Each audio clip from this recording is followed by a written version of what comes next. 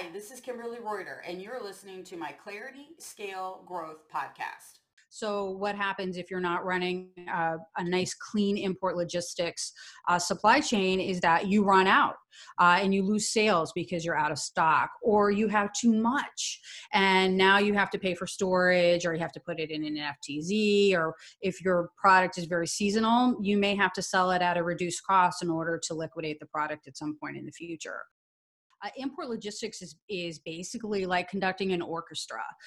You have the manufacturer who has to get it to the port. You have the port who has to get it on the ship. You have the ship who has to make it on time. You have the other port in the importing country that has to offload the product. You have to clear it through customs and other government agencies.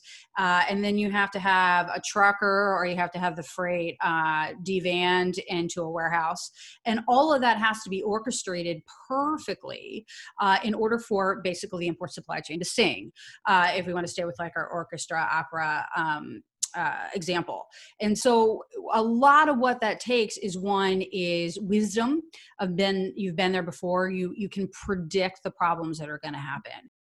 I think it's about mental model and how you think about your import supply chain and your ability to influence those around you, because you have to have a good relationship with your trucker, because if you don't, your trucker's not going to go pick up your freight on time, or he may pick it up eventually when he gets around to it, but his sense of urgency is going to change depending on his relationship with you. You have to have a relationship with the ports, with the workers at the ports. Do they support you? Do they believe in you? Have you been honest with them in the past? Have you jerked their chain? They remember all of these things. So the next time you pick up the phone and you say, hey, I have a hot box and I need you to hot mount it, if you've pulled their chain a couple times in the past, you may jump down to the end of the queue. And that's the way that it works. So a lot of when I talk to new grads or people who are just getting into this industry, or college students, and they go, oh, should I get a master's degree? Should I go back through my PhD? All of that information is helpful and it's useful and it's knowledge. But what it really takes in import logistics, in my opinion, is wisdom. And that is what you get from actually being on the ground and working and standing in the line with the truckers and understanding how a port actually works, not in a book, not in a class where they showed you a sign like this is what actually happens, but actually being there and understanding the people who work the piers and being able to speak their language.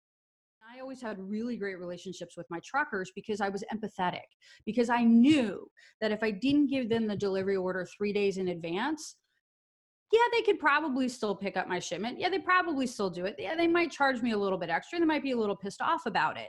But it put them under pressure and it made them feel uncomfortable and it made them do something that didn't feel good. Whereas if I just put in a little bit of extra effort, if I just took a little extra step and got them their information early, then they could plan. And then they could make sure that they had Thursday afternoon free to go to the baseball game for their child, or they could get home on time on Friday, or they wouldn't have to work over the weekend, or whatever it was. And it was those little steps, those little pieces that made a difference in those relationships.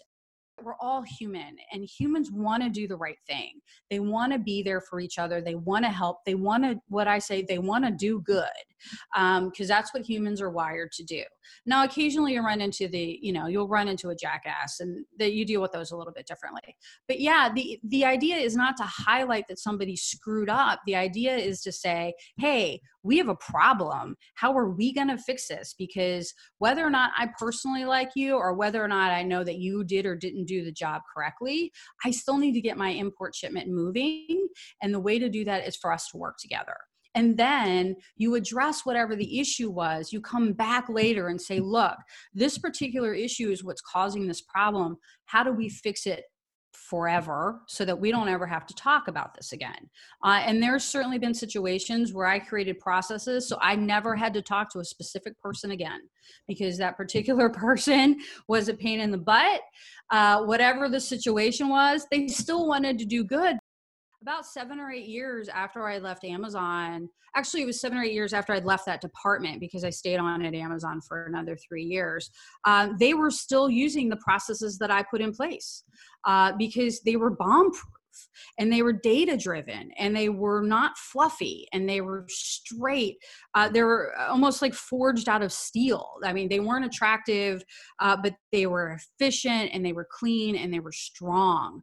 And a lot of the tech that we designed at Amazon for Amazon Global, don't tell me no. Don't tell me I can't. We can. It may take time and money, but we can always do it. And that's a big part of it. And a great way to do that is with data, right? Because you can't argue with data. I don't want to make it sound like I've always been a nice person, because people who've worked with me in imports will say, we've gotten our asses chewed a couple times by Kim, and that is certain. And I am the first to jump out with the whip if it's not working. Launching a new business is actually super easy. What's hard is keeping that momentum year after year after year after year, and continuing to treat everything like it was day one, and continuing to innovate, and continuing to know if you're losing or you're winning. It truly is a beautiful thing. I think I wrote a blog recently when I talked about making logistics delightful. It becomes delightful. You're almost excited to come in and look at your report every morning to be like, yeah, check, check, check, check, we're done. And that's a really good feeling to be able to have that. So it's not only knowing about what to do right, it's also knowing what to do when it goes wrong. And I think that's back to what we've been talking about. It takes wisdom, it takes experience, it takes knowledge, and it takes having a tribe of people who are there to help you when things go wrong. And you can't have that if you haven't earned respect, shown respect, had authenticity, and exhibited integrity, because those people will not be there to help you when it goes belly up. They just won't. They won't have time. And when you've got a great relationship with someone and with all of your partners, and when you're working in imports, you're working with 15, 20 different people on a single shipment. If you have good relationships and they trust you, then they will do that. They will catch it for you and say, you normally always send these to me like 2 days ago. I haven't heard from you. Is everything okay? I know we have a shipment coming up. And if you don't have the respect, or you haven't been respectful to them, they won't do that. They'll just let it slide. I tell this to people all the time, where I'm like, if it's 10 or 10,000, if you have the right process, it doesn't matter. If you're driving with data, it doesn't matter. If you're being predictive, it doesn't matter. When it does matter is when you aren't all those things. So when you aren't all those things and you have 10,000 shipments, it feels like a million shipments. Do not reward firefighters. Ever. You must reward the fire preventers, because firefighters want nothing more than a big fire that they can drive in on their big truck with the lights and the sirens and the hoses and the outfits and save the day. And they will create fires so that they can come in their big red trucks, the lights and the hoses and the outfits, and save the day. Because with the fire preventers, no one ever talks about the fire preventer. No one ever talks about the great job that their fire alarm in their home did. They only talk about what the firefighter did. He said, so you must reward the fire preventers, because those are the people who are actually working the hardest.